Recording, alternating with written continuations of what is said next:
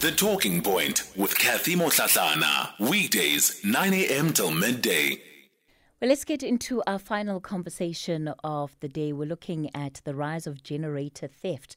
And, it's been reported by the telecommunications providers who are reporting theft at major cell phone towers around the country. So first it was batteries, now it's theft. And, of course, this impacts the quality of communication that we have.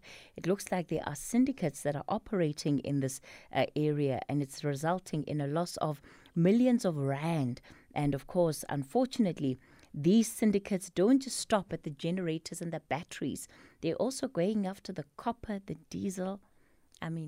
Stealing and stripping whatever they can find in sight. Cameron Roby is a private investigator with 6 Sense Protection Group. Cameron, good morning to you. Morning, Kathy. Thanks for having me here. And Tricia Parshatam is CEO of Red Dragon Protection Services. Tricia, good morning to you. Good morning, Kathy. Thanks for having me. Cameron, what are you seeing based on the work that you have done into this field? So what I've been noticing is mobile generators are getting stolen from high sites, satellite sites. And it was started in KZN, and now it's shifted into Johannesburg, Pretoria. We've been seeing a lot of reports lately that these mobile generators are getting stolen, and we're still investigating the case. So when you say it started off in KZN and it's moving, does this imply that we have the same syndicates that are just changing territories, or that there are those who are looking at what others are doing in KZN and thinking, hey, I could be doing that in Joburg? Yeah, I just think that KZN was obviously, they got the message first to, like, these generators are worth something. We can sell them for some good money. And then it shifted to Joburg. And now the syndicates in Joburg are starting to hit all of these mobile generators. And so it's too early to say whether these are the same syndicates? I don't think they're the same syndicates. Okay. Yeah.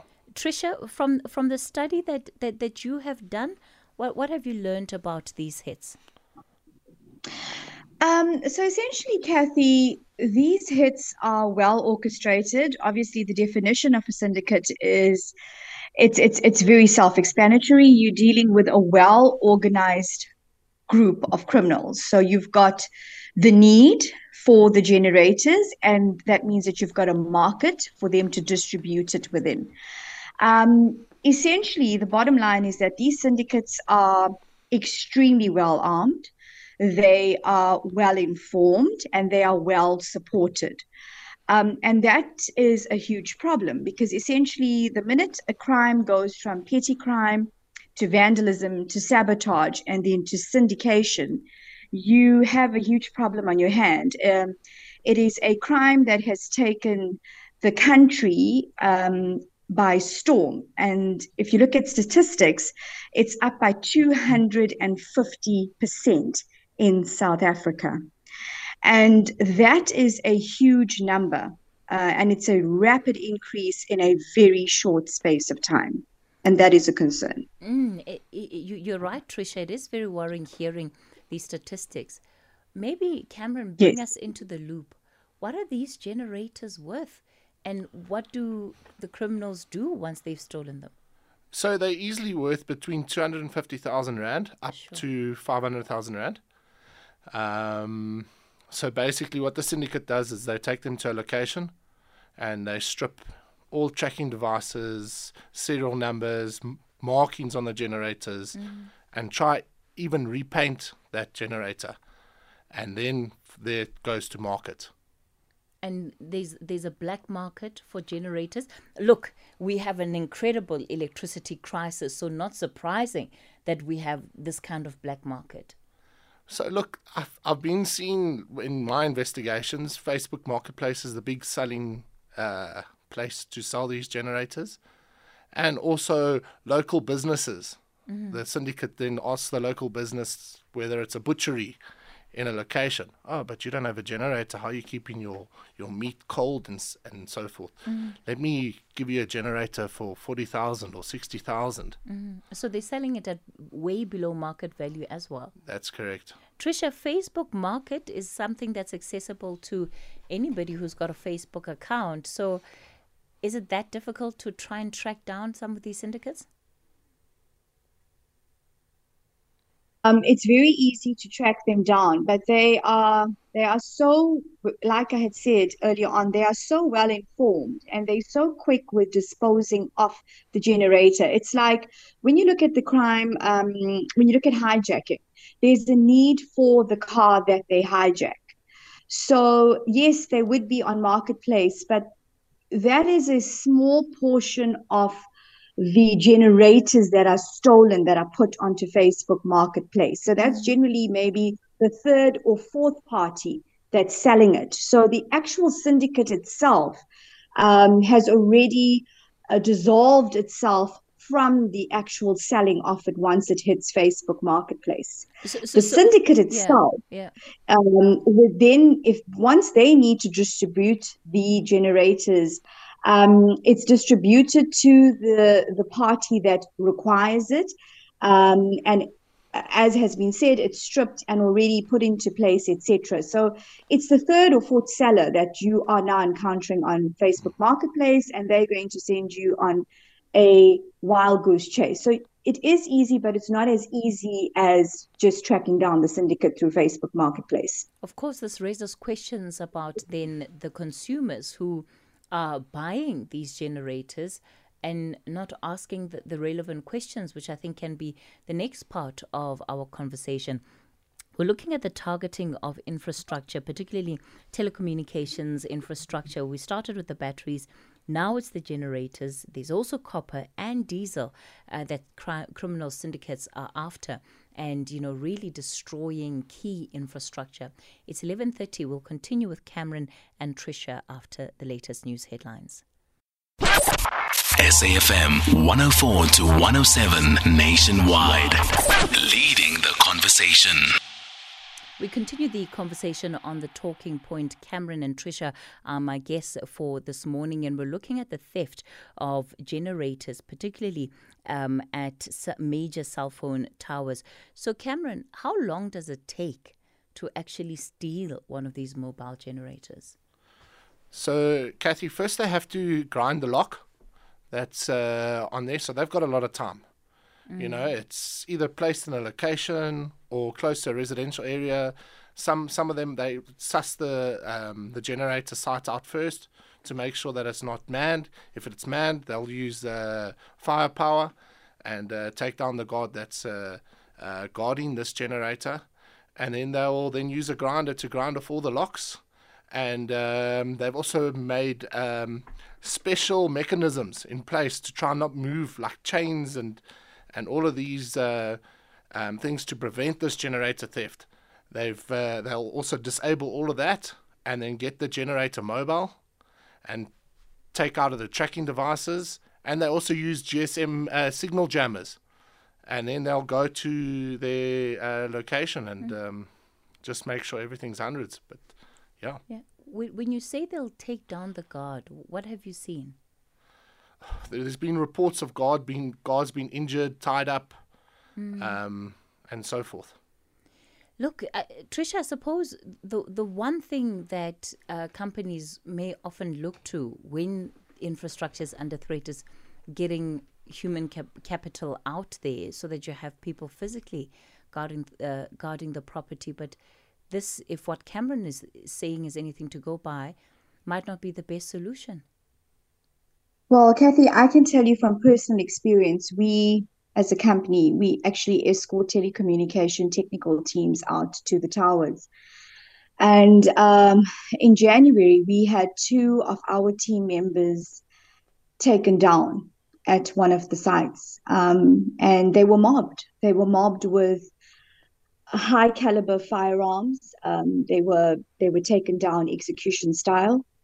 And you're talking a highly trained group of people that operate in these areas. And it's a very tough pill to swallow as the CEO of a security company, because I mean, these were highly skilled tactical officers that work for us. And when you are mobbed by a syndicate that knows exactly when to act, how to act, and they come with such high caliber weapons, there's absolutely nothing you can do. And the timing is absolutely implicit. They watch, they know when you're packing up. So you'd find that you are mostly at risk when you are packing up from closing, from once you've done your services at the power lines, you are now vulnerable. You're closing up and you're leaving. But that's the time where obviously the guys are highly trained to say, listen, we've got to keep our ears and eyes out. They kind of take certain positions. These guys know that. So they actually attacked our guys from behind. Sure. So they sit, they watch, they analyze. As Cameron says, this is a very well organized group of criminals, and they spend a lot of time understanding how the technicians operate when they come out there, what they do when they are at their weakest point, including watching how the security teams operate.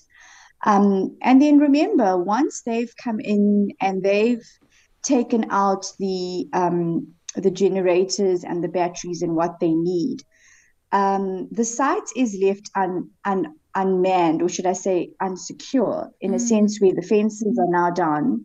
And then that's when you get the vandalism that happens, because that's when the small petty crime happens. And those guys generally, they harm you, but they're not as harmful as the syndicate members are. So by then, when the vandalism happens, it's the smaller guys that are coming in for the copper, etc. So the main firearm power happens when the main syndicates come in, and that's when your security are there and your teams are on site, etc. Tricia, Yeah. the fact that you, as somebody who runs a security company, is outpowered in terms of gunfire or gunpower by these syndicates, is incredibly alarming, because what then do? Are they forcing you to are they putting you in your corner where you have to keep sending personnel and therefore risking more lives in the process?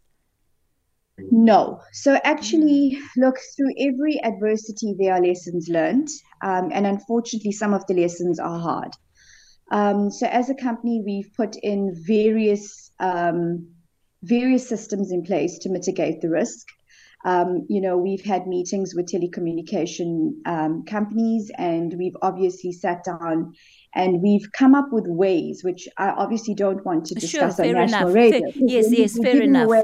Fair enough. Yes, we're giving away information that should not be, but we've obviously put a lot of actions in place that would mitigate the risk against our teams, as well as the technical guys that go onto site.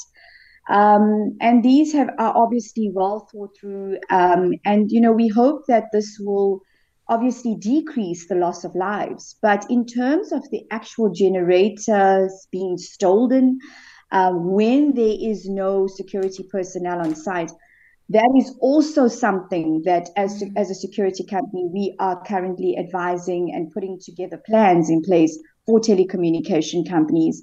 They as I say, these guys are 10 steps ahead of us. So they understand that there are trackers, etc., on the units, but there are other plans that are being put into place to obviously release or reduce the risk of these generators going too far. So they may be able to take it out, but it may not make it that far. All right.